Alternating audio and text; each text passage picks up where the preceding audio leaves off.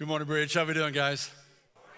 So good to see you in the house of the Lord this morning. So good to see you that are online. We've got a bunch of folks out there traveling this weekend. I understand the colors are really nice in the mountains. We get at least one Bridge group that's watching right now online. Leah Connor and her group are there. A bunch of our folks are in Kentucky. Part of the Kentucky mission team are there for their fall festival as well. So we just greet you guys. I know you're watching online. Many others. They're with us in the online services and location of the Bridge as we continue to serve the Lord. Here's the bottom line, though, of what we're dealing with right now. You tell me if you agree. I believe that our nation is at a crossroads. I'm 60, none of your business years old, and I've never seen the kind of attack on traditional biblical values that we're experiencing these days. I've never seen it. And I've never seen the moral decay that follows that at the levels that we're seeing it now. I've told our younger pastors, guys, there's a side of me that loves what I do, but there's a side of me that's kind of glad I'm at this end of all of that rather than at your end, because you're going to experience things that I've never had to deal with in my 50 years of ministry. But I'm praying for revival. Anybody with me? I'm not ready to give up on America. Anybody with me? But if there's ever been proof of Solomon's words 2,500 plus years ago, then it's what we're experiencing right now. Proverbs chapter 29, verse 18. I like the way the Message paraphrases it. If people can't see what God is doing, what happens? They stumble all over themselves. But when they attend to what he reveals, they are most blessed. That's true for a nation. That's true for a church. That's true for a family. That's true for you as an individual. It's especially true for the emerging generation that's coming along, desperate for direction, desperate for values that are valuable enough to invest their lives in, desperate for a foundation to build their lives in, which is why we're calling this campaign that we kicked off last week, Building for the Generations. Yes, we're a multi-generational church, and yes, we've got them all the way from just came into the world a few days ago to I think we've got some members in their 90s, and so we're a multi-generational church, but we recognize that there is a cycle that goes on in human history. I don't know if you're familiar with this or not. I posted it on social media just a couple of days ago, a week or so ago. Maybe you saw it. It's called the 4-generational cycle. Cycle number one is a generation that's passionate about God. They're active in church. They're in the Word of God. They're in community with other members of the body of Christ, and they raise their children with that set of values and that set of beliefs. Their children, having not experienced the chaos of their parents' lives before they came to Christ, believe what their parents told them, but not with the same level of passion that their parents had. The result is that they raise their children to think about, you ought to consider, come to church with me. I've heard a lot of people in my generation say, my parents, I had a drug problem when I was a kid. My parents drugged me to church Sunday morning, Sunday night, and Wednesday night. We all, they kind of drug us there, but we didn't have the passion that our parents had, who didn't have the passion that their grandparents had, which results in a generation of people whose parents are saying, well, I really want you to make this decision for yourself, which leads to the breakdown of values and decay. Is this making sense? Is this tracking? Now, here's what I want you to hear me say. If you didn't hear any of that, hear this. That 4-generation cycle is not new to the 21st century. That's been going on since the beginning of mankind. And the beauty of the 4th generation is that they often start crying out to God, and they start saying, surely there's a God somewhere. I know in my heart there's a God. I know there's a real thing. I've seen the fake, but I want the real. And revival often comes to the 4th generation that starts the cycle again. I'm praying for revival in my grandchildren right now. Come on. But I'm not just over here in the corner praying, oh God, bring revival. We're doing something about it. We're going to make sure as a church that we're doing everything we can and need to do to lay the foundation for our children. And so for the last several months, the leadership team of our church has been praying and asking God, give us direction for the next season of the life of our church until you come. And he may come today, but he said, stay busy till I get there. So what is it you want us to do, Lord, until you get here? And we believe God's given us a fresh vision for the direction of our church, not just for my sake, I'm in at that end of the spectrum, but for my children, my grandchildren, and for some of you great-grandchildren's sake.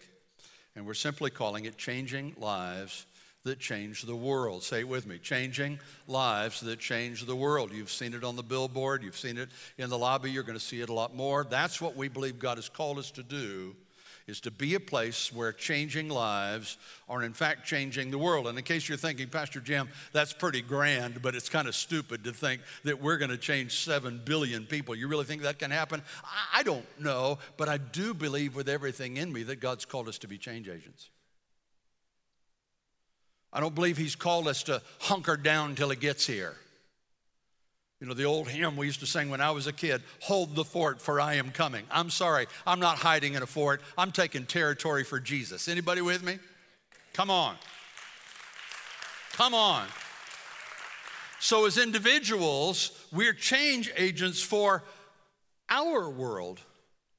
And your world might be your immediate family, your extended family, your coworkers, your neighbors. I mean, you know what your world, your sphere of influence is. As a church, our world starts right here in Princeton and Rosewood and Wayne County and Johnston County. That's why we're going to serve at the Princeton schools next Saturday. If you haven't signed up, go online, get signed up, be out there. We're going to make some changes. We're engaging in the school systems around here to try to make a difference for some people like Sarah and Ryan, who are out in the lobby today, have a call in their lives to go to India. They've got all their material out there. Go get a prayer card, meet them, say hello, get involved in what God has called them to do. For some people, it's the uttermost parts of the earth. For all of us, I believe with everything in me that we are called to invest in the emerging generation. In fact, I believe that so strongly that I've committed publicly and privately to give the rest of my productive life to this.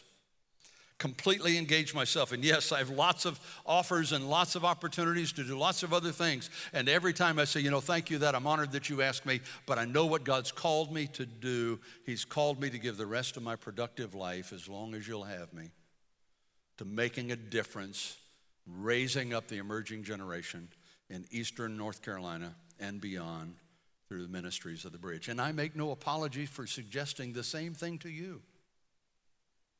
It may well be the most spiritually significant thing you do with your entire life, to become a part of what God is doing through the ministries of the Bridge. If there's another church God's called you to do, get in it, roll up your sleeves, and help them do what God's called them to do. But here, I believe we're pulling out all the stops. We're going to make a difference in our times. And that's why we are pulling out all the stops. We're inviting you to the next step to hear about this vision. Way too much detail to deal with on a Sunday morning. And that's why we've got the vision gatherings coming up September 27 and 28. Go to the website, get registered for either Wednesday or Thursday night. They're the same gathering. It's entirely up to you, whatever fits your schedule. Yeah, we're going to do childcare for birth through 5 years old. But we want your kids sitting at the table with you as we cast this vision. Why? Because this is a family thing. We want your families talking with each other about what that means for your family. We want your families interacting with each other about what you're going to do to help the emerging generation. You are raising the emerging generation in your own homes. And so, yes, they're family gatherings where we're going to come together and worship and go into a lot more detail about the vision that God, I believe, has given us for the next season in the life of our church. So get registered. If you haven't already, get registered. Go to the website. Do it right now. Nobody else will accuse you of texting in church. Just pull up your phone and go, and I'll wait for you until you get done. Okay, I won't wait. One of the reasons that I really want you to be there is because I do believe that if we rally our hearts around this thing, we can make a difference in our times, and we can spark a revival for ourselves and for the generation. But there's also, just from my own experience over the years, 4 things that I see happen when a group of people come together around a shared vision. I see shared vision producing passion, knowing that God has birthed something in a group of people that's going to make a difference in their times. People want to be a part of that. And it creates an energy that goes beyond, boy, that was a great song set, or boy, Jim really brought a good message today, or these are really nice people. All that's wonderful stuff. But there's a passion that comes because I believe I'm investing my one and only life in something that matters. It also attracts assistance. Once the people who share that vision begin to come together and that energy comes together, other people see that and they want to be a part of it. That's what happened in Acts chapter 2 in the early church. The Bible says that they enjoyed the favor of all the city, and they added daily those who were being saved. It attracted people to it like a moth to a flame. The third thing that happens is it creates a community, a sense of we're in this together. We're linking arms. We're going into battle together. Ask any soldier who's been in a combat situation, and they will tell you to a person there is a camaraderie, there is a bond that forms in that setting that the average person just can't explain, can't even understand, can't wrap their brain around. And unless you think I'm making a comparison I shouldn't make, we're at war for the souls of our children. And so we're in a battle. Something happens when we link arms in that battle and we do it together. Surprisingly, with all of that happens, it also promotes your own personal growth. Yeah, the fact is, when you catch a vision, when you decide to invest in a vision, it stretches you beyond your comfort zone. It does. It calls on you to exercise faith at a level that you perhaps have never exercised it before. It even calls on you to make personal sacrifices, understanding that the word sacrifice means to give up something of value for something of greater value. Yes, it calls on us to do all of that, but it pays so much more than it costs. You understand that vision at the end of the day is just a vehicle for you to become more like Christ?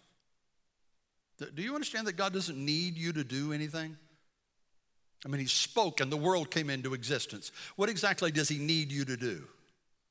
He gives you vision so that you will do something that is beyond you, so that you have to depend on him in order to accomplish what you've committed to, so that you can see who he is, so you can become more like him. That's what vision's all about at the end of the day. It is about making a difference. It is about churches coming together with passion and community, but at the end of the day, it's about helping you become more like Christ. So again, if you haven't registered for the Vision Gathering, get in, get registered, come on.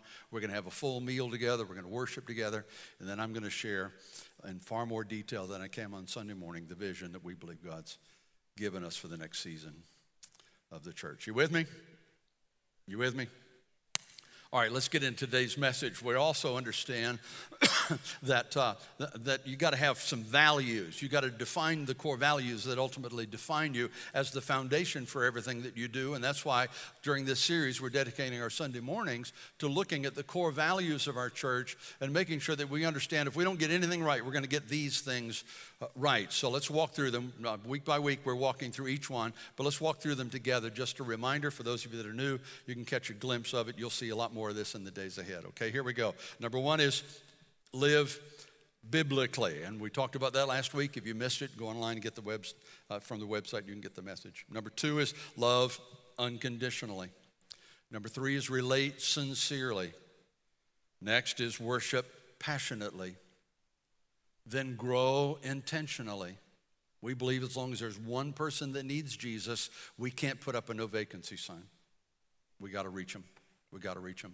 Reach globally. I believe the Holy Spirit's empowered us to make a difference, not just locally, not just regionally, but internationally.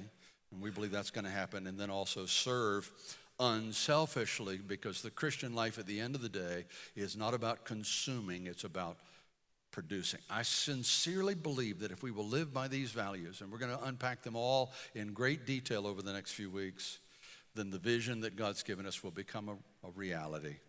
Not just for the entire world, but for your world and for mine. And the bridge will become a place where changing lives change the world.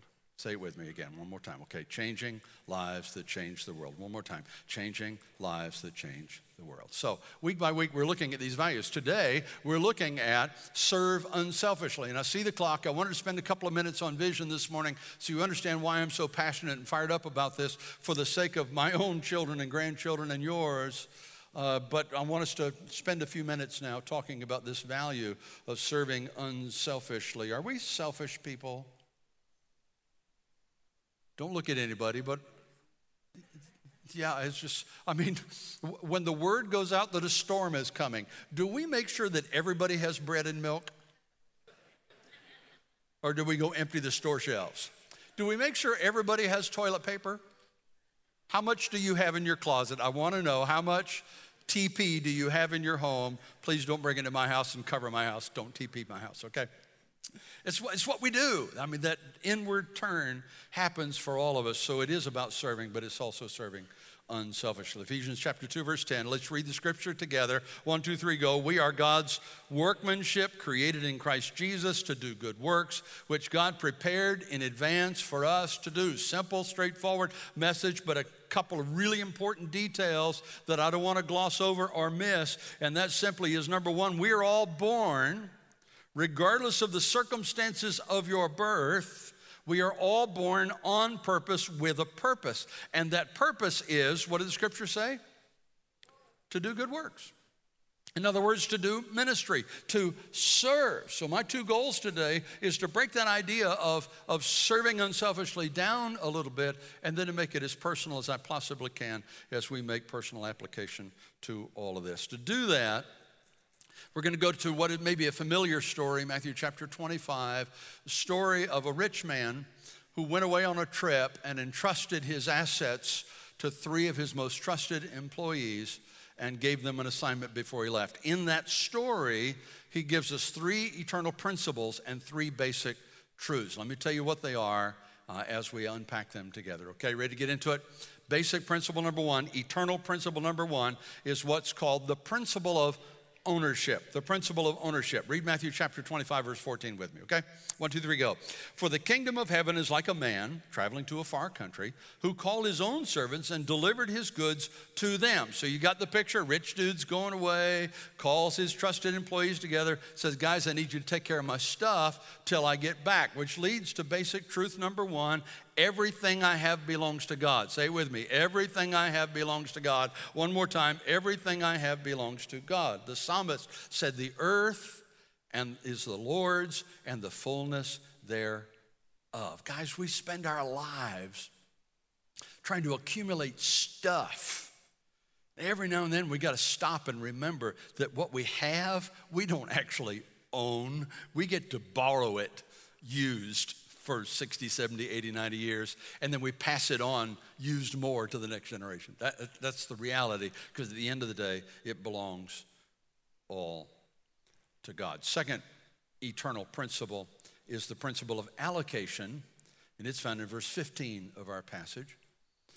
And to one he gave 5 talents, to another 2, to another 1, to each according to his own ability. What's the basic truth that you see in that verse? It is that God has given me some talents. Say it with me. God has given me some talents. One more time, I didn't hear you. God has given me some talents. Now I want you to understand something. The word goods that we saw in verse 14 a minute ago relates to anything of value. He's talking about his assets as probably a farmer, whatever his assets were. The word talent in verse 15 literally means weighing scales.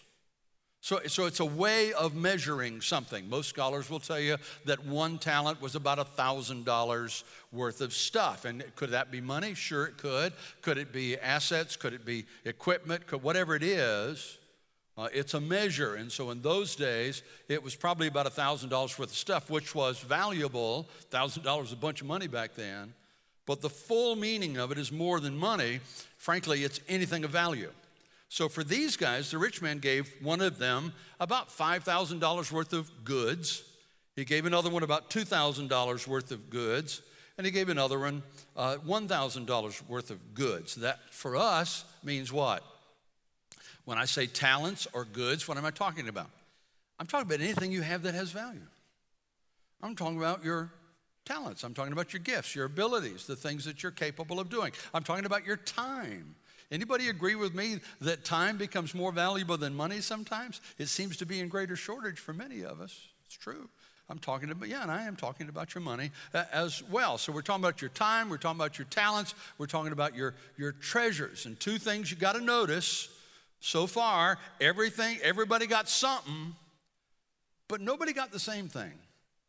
Everybody got something, but nobody got the same thing. The point simply is there's no such thing as a no-talent person. I got a bunch of amens over here. Are you guys awake? Is this mic on over here and this speaker's work? There's no such thing as no-talent people. Thank you very much. There's no such thing as no talent people. You have abilities, you have skills, you have time, you have all kinds of things. Well, I may have a few abilities, but I don't have any time. You know how busy I am. I'm sorry, you got the same 168 hours a week that everybody else has got. Hello. Got 2 or 3 amens out of that one, okay. I ain't got no money, I'm broke. You know the brokest person in America is one of the richest people on the planet? Broke people's got a flat screen TV and 2 cars in the driveway. Come on, let's be real about what that is. Romans chapter 12, verse 6 says we all have different gifts, each of which came because of the grace God gave us. So we can't brag about whatever we have. He's the one that gave it to us. At the end of the day, it all really belongs to him, and he's given all of us something, not necessarily the same amount, but we all have something, which leads us to the third principle, and here's where I want to camp out for a minute, and that's the principle of accountability. Basic truth number 3 is God expects me to use my talents. God expects me to use my talents. Say it with me, God expects me to use my talents. Look at verse 19 in our story. After a long time, the Lord of those servants came and settled accounts with them. In other words, he made an investment in them, and now he's come back to check on the return on his investment. He expects an ROI, a return on investment. Now hear me, he's telling us the story to illustrate the reality that one day God's going to do an audit. One day, every man, every woman will give an account of himself to God. Romans chapter 14 makes it very clear. One day there's going to be an accounting for all of us. But here's the good news. God wants you to pass the accounting, so he tells you the 2 questions that are on the test in advance so that you can be prepared. It's like a teacher who says, let me give you the answers to the test before you get here. All you got to do is remember the answers, write them down, and you get 100 on the test. That's the kind of teacher he is. The first question has to do with whether you get into heaven. And that question is, what did you do with my son, Jesus Christ? What did you do about my son, Jesus Christ? Did you put your trust in your being a good enough person? Did you put your trust in your own abilities? Did you put your trust in something? Or did you put your trust in my son, Jesus Christ, and what he did for you on Calvary? And if you say, check your book, you'll find my name written in your book in his blood. He'll say, welcome into the joys that have been prepared for you. That's the entry question. The second question is the reward question, and that is, what did you do with the talents, the goods, the time, the money, the abilities that I gave you? What did you do with it? Is there a return on the investment that I made in you? That's the second question, and that determines the level of reward and the level of authority in eternity. The scriptures are clear. Now let's go back to our story, okay? 2 of these guys did what? Anybody know? They invested. They went out there and they did what they're supposed to do, and they increased, they in fact doubled the amount of the assets that they had been entrusted to, and the master was excited, and he congratulated them, and he gave them more. It doesn't seem fair, does it? The rich get richer? That doesn't seem fair, does it? Well, have you ever heard of the law of use and abuse? You ever heard of the law of use and abuse? The law of use and abuse says that if you use something properly, what happens? Anybody know? If you use it properly, it enhances. If you go to a gym and work your muscles properly, what happens? Your muscles get bigger, they get stronger. If you try to learn a new language and you use that language and you practice that language, what happens? Your language skills increase with time. That's the law of use and abuse says if you use it properly, you enhance it. If you don't use it, however, what happens? You lose it. If you don't use a muscle, what happens to the muscle? It eventually atrophies, which is why the doctors want you to get out of bed as soon as possible after a surgery so that your muscles won't begin to atrophy, including your lungs and other important organs. They want you up moving because they know the law of use and abuse is true. I remember vividly, I remind myself of it from time to time, the first time I brought a message in my home church. The widow of the founder of our church greeted me after the service, and she said, Jim, you're going to make a fine preacher someday. Well, I don't know if I fulfilled her prophecy or not, but I understood something. If I want to get good at this, I got to work at this. I got to get better at this. I got to use it properly in order to improve it over time. But the third guy in our story was scared. Had all kinds of excuses. So he decided that he would just bury his, and the master's reaction just messes with my brain every time I read it. Verse 26 of Matthew 25. You wicked, lazy servant. Anybody think he's ticked? Why? Because he expected a return on his investment. He gave him those goods, those talents, those assets, time, talents, and treasures, to use them and to accomplish something with them in order to multiply them, not to bury them. Now put yourself in these three guys' shoes. How do you think servant number one is feeling right about now? Yeah, man, I'm feeling good. Thank you, sir. Man, he's feeling good about the pat on the back that he got. He's expecting additional rewards. In fact, he's getting additional rewards for having done so well. How's the second guy feeling? He didn't get as much as the first guy, but how's he feeling? He's feeling just as good because he doubled his stuff too. So it's all relative to what you got. And so he's excited too. How about the third guy? How's he feeling? He's just kind of shuffling his feet. Every party needs a loser, that's why they invited me. Party pooper. That's how he's feeling right now, right? He probably sings better than I do, but that's how he's feeling. Can I just tell you that I meet bored Christians all the time? I meet Christians going through the motions all the time. And the tragic reality is that I can almost name it every time. Oh, they will tell you that they're in the place that they're at because somebody hurt them, or because somebody in a church did them wrong, or because churches are hypocritical or judgmental or mean-spirited. But I can tell you to a person what brought them to that place almost every time. It's because their Christian life stopped being about being a change agent based on God's vision for their life.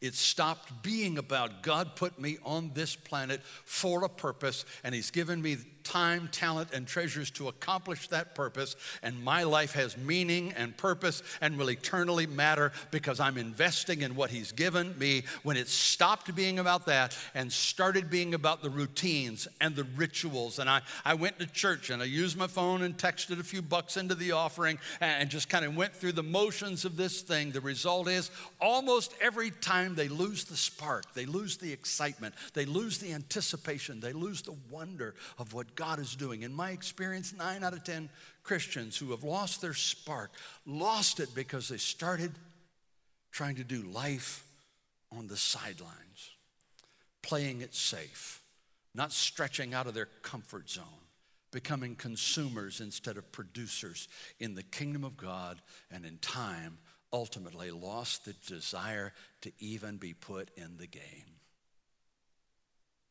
Guys, if you don't hear me say anything else this morning, please, I beg you, hear me. Life is not a spectator sport. Somebody said the Super Bowl is a parable of the church. 22 men down on the field desperately in need of rest, and 22 million watching desperately in need of exercise. I don't know if that's true or not, but I think that's why he gave us the story. To tell us these simple truths, that everything I have really belongs to God, that God has given me something, whatever it is, and God expects me to do something, what he's entrusted to me. And I know, as soon as I start talking like this and I start kind of challenging people, there are 1,000 reasons that come into your mind as to why you would if you could, but you can't. Well, I can't serve, I can't give, I can't do these things that I recognize God's blessed me, and I recognize God's gifts in my life, and I get that, but I just can't because, and frankly, I've been at this long enough that I've probably heard whatever reason, excuse you have. There's 1,000 of them, but I found 3 that are most common. Let me see if you relate to any of these, okay? The first one is we blame our limitations. I would serve, but I'm limited. You know, if I could sing like Mike Smith, I'd be up there singing too, right? Come on. You know, if I could preach like Jim, I'd be preaching too. If I could lead kids ministries like Pastor Holly, I'd be leading kids ministries too. If I could, like somebody else does, and I just need you to hear me say, as blunt as it may be, if you're not using the talents that you have, you wouldn't serve if you had more. Hello? Because these three guys all got three different levels of gift. That had nothing to do with whether they served or not. Does Ephesians say, well, Jimmy, I just don't have time. You're just not how busy my life is. I get it. But does Ephesians 2 say that God created you for good works if you can fit it in your schedule? Or did he say that he prepared those works for you before you filled your calendar up? Come on. Second thing we do is we often blame our past. Well, Jim, you don't know about my past. You don't know what's happened in my past. I mean, my mother scrubbed my ears too hard, and I have these repressed hostilities now. Did your mama do that? My mama used to lay my head down on the sink and put a rag around her finger and dig into my ears. I thought she was mining for brains. She would just... She'd go, I'm going to get that dirt out of there, whatever it cost. It's coming out of there. I said, so now I just can't. I'm not making fun of your past. I'm just saying, guys, it's your past. If you're letting your past define your present, it ain't your past. It's your present. And it's defining your future. Come on. The Bible says when we give our lives to Jesus Christ, we are new creations. Everything becomes new. Learn from the past. Find a place for it, but let the scar remind you of healing, not of pain. And use what God's given you. The worst one, though, from this story, and I've heard it, perhaps you have, is we blame God. I would serve, but, God. Verse 24 of our story, then he who had received the one talent came and said, Lord, I knew you to be a hard man, reaping where you've not sown and gathering where you've not scattered. I was afraid. In other words, God, I know that you are unpleasable. And so I figured it was safer to hide this, to bury this, than to give it a shot and then have you be disappointed in me. I need you to hear me say, if you're thinking that God might be disappointed in you because you didn't do it perfectly, you're not going to do it perfectly. Nobody does. And God loves you consistently and unconditionally. He's not demanding perfection of you. He's demanding that you use whatever gifts, talents, and abilities you have for a return on investment in eternity. God says, I love you completely. I just want you to try. I can almost feel his frustration. A little bit like the British preacher that toured America some years ago that I heard about. Maybe you've heard about him. He came to the States for the first time and he started meeting, visiting American churches and meeting American Christians. And he came to the conclusion pretty quickly that American Christians don't serve. You got a percentage that do and huge percentage that doesn't. And so he felt like the Lord was telling him to write a message and preach it everywhere he went, challenging people to step up and serve. The problem is that he didn't understand the difference between British English and American English. And so he started out his sermon by saying, since coming to America, I've met a lot of Christians who love the sentence, I would serve, but... And there were 3 points in his sermon. I've come to the conclusion, he said, that American Christians have a butt. That took a minute, didn't it? The second point in his sermon is some butts are bigger than other butts. And the third point in his sermon is you can't see your butt, but everybody else can. And the moral of the story is quite clear. Come on. Oh, the moral of the story is quite clear. Oh, the moral of the story. Yes, the moral of the story. Oh, the moral of the story is quite clear. One day, God's going to expose your excuses. Come on. The point is this. I can't please God by sitting in the stands. And I will stand before him one day. So let me get real personal and I'll hush. As your pastor, I want almost desperately for you to be ready for that audit. I lay awake at night trying to figure out how can I help them understand that there's an audit coming. The first question is, what did you do about my son, Jesus Christ? And if you haven't settled that issue, if you haven't put in your faith in Jesus Christ, the altars are going to be open. We're going to pray today before you leave this room. Settle that one. And the second question is, what did you do with the time, talents, and treasures that I gave you? Where's the return on my investment? And that's why we're doing this Building for the Generations campaign. Between now and Thanksgiving, we're really focusing our energies on what's it going to look like if we're going to make a difference in the generations. And yes, I'm going to ask you, as I never have in the 5 years that I've had the privilege of serving you, I'm going to ask you to step up. I'm going to ask you to step out by faith in ways and at levels you never have before. I'm going to ask you to get real about Ephesians 2 and ask yourself the question, what are those good works that God has called me to and prepared in advance for me? I'm going to ask you to get serious about Matthew 25 and say, what are the time, talents, and treasures he's giving me, and how am I investing them in the kingdom? I'm going to ask you to get real practical about what that looks like and then make investments in those things. The vision that I believe our leadership team has heard from God on, changing lives that change the world, will ultimately bring about the revival for our emerging generations. I believe it with everything in me, and I'm thrilled to invest my life in it. I'm asking you to consider as well. So get registered. Vision Gatherings, October 27, 28. Go to the website, get in there. Both nights are the same. Pick one that works for you. Again, we'll do childcare for the littles, but we want your kids, school-age kids, with you in the room. We want you engaging as a family as we talk about the vision that God's given us. And I believe sincerely,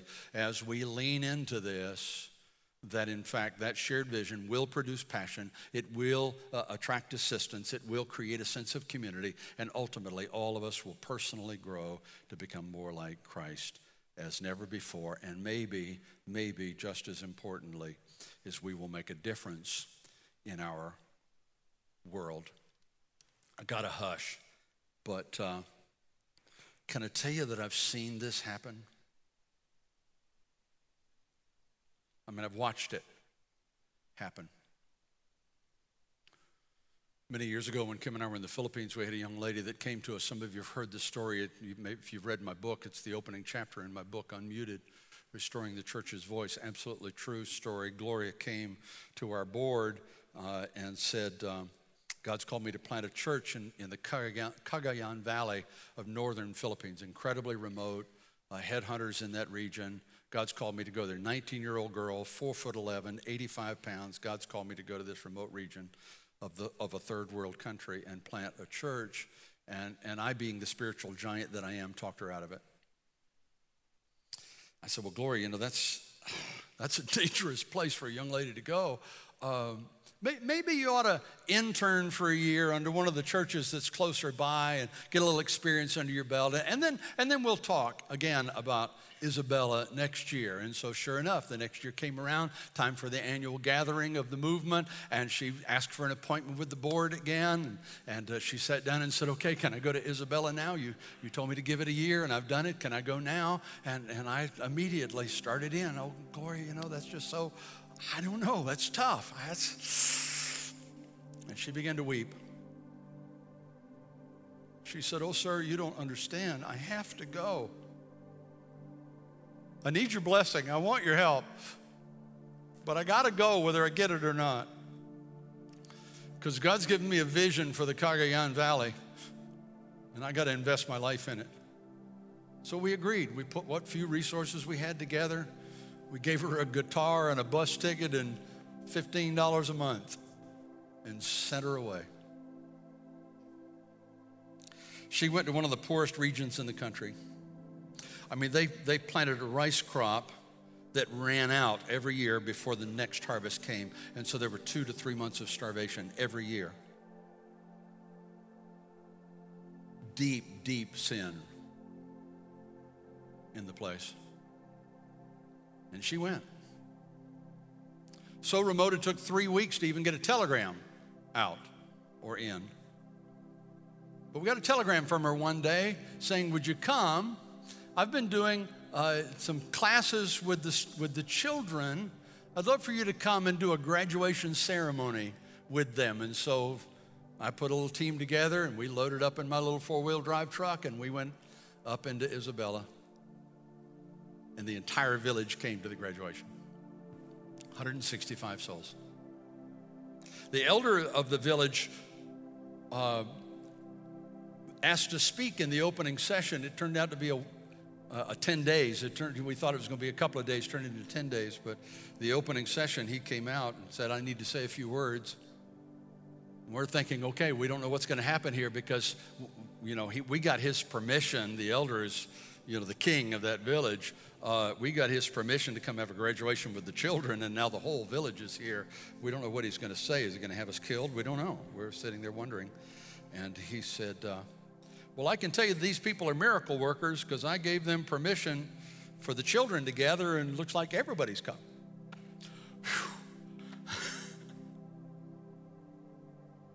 In that 10-day period, 163 of the 165 people in that village made a commitment to Jesus Christ. We did a water baptism in the Magat River that went on all day. We'd baptize a while and take a break for a while, and baptize for a while and take a break for a while.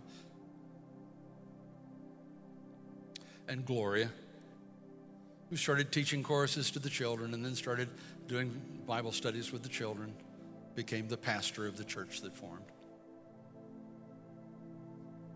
Fast forward 25 years later, Kim and I went back for a visit. And we had visited the Philippines many times after coming back to the States, but we had yet to go back to that remote place called Isabella. And so this time I said to the national leader, I've got to go to Isabella. I've got to see Gloria. I've got to see what's going on. As we drove into the village, I was surprised because it was dry season, but there was rice. I don't understand that. Because rice takes a lot of water. We got into the village, and the first thing we encountered was a elementary school with 100 children playing glockenspiels and tambourines and greeting us with song. The principal of the school, probably in her 30s, came up to me and she said, "Oh, sir, bear with me. She said, the last time I saw you, I was 6, and I gave my life to Jesus Christ. And now all these children know Jesus, and we have chapel every Monday morning in school. It's a different place. They figured out how to create irrigation systems off of the Magat River, so they have 2 crops of rice a year now, not 1, so they don't starve. They export rice. So the economic quality of the place has gone up. Turns out the elder that resisted us was in charge of the vices in the region, gambling and prostitutions and alcohol, and his wife got saved. He eventually came to Christ himself, and it shut down that operation in the village. And so the village is now 500 people. The church is at the center of that village, and Gloria and Ellie, her husband, have now planted, last I heard, 26 churches across that region. The Cagayan Valley is a different place because somebody caught a vision and invested her one and only life in it. Can we make a difference like that in Wayne County? In Johnston County? Can we? Can we make a difference like that in our children and our grandchildren? Is that possible, or is that a pipe dream? Should we just give up and just say, hunker down till Jesus gets here? Or should we rally and say, come on, let's give our one and only lives to something that eternally matters and just see what God does with it? Yeah. Something in me says God's up to something. I've gone too long today, but I hope you hear my heart. I believe he's up to something, and I want to be a part of it. I want you to be a part of it too. Let's pray. Father, thank you for the privilege of being a part of what you're doing in the world. And as we lay a foundation for our children and grandchildren, remind us that we are going to become more like you in the journey. Help us to invest time, talent, treasures, assets, the things you've blessed us with, into kingdom building. And then in the final day, just give us the confidence that you're going to say, well done, good and faithful servant. Enter into the joys that have been prepared for you. Keep your heads bowed for just a second. I'm not going to keep you, but I am going to give you an opportunity to pray a prayer with me this morning. The altars will be open in a moment. The altar teams are here. They would love to pray with you as well. But at the very least, would you pray a simple prayer with me? Just a prayer of preparation for the audit. First part, pray in your own words if you want. Silently, aloud, I don't care, but pray. Jesus, I put my trust in you. I can't close the gap between a holy God and my sinful self, but I believe that you did on Calvary. I'm putting my trust in you. Forgive me and give me a fresh start today. And I believe that you've given me some abilities. You've given me some time. You've given me some finances. You fully intended to get a return on that investment. And I commit to that today as well. I thank you in advance for the life change that's going to come because of the investment that I'm making. In Jesus' name, Father, you know who's praying. You know exactly what's going on in their hearts. Draw us to you as you draw us together. In Jesus' name. And all God's people said, amen.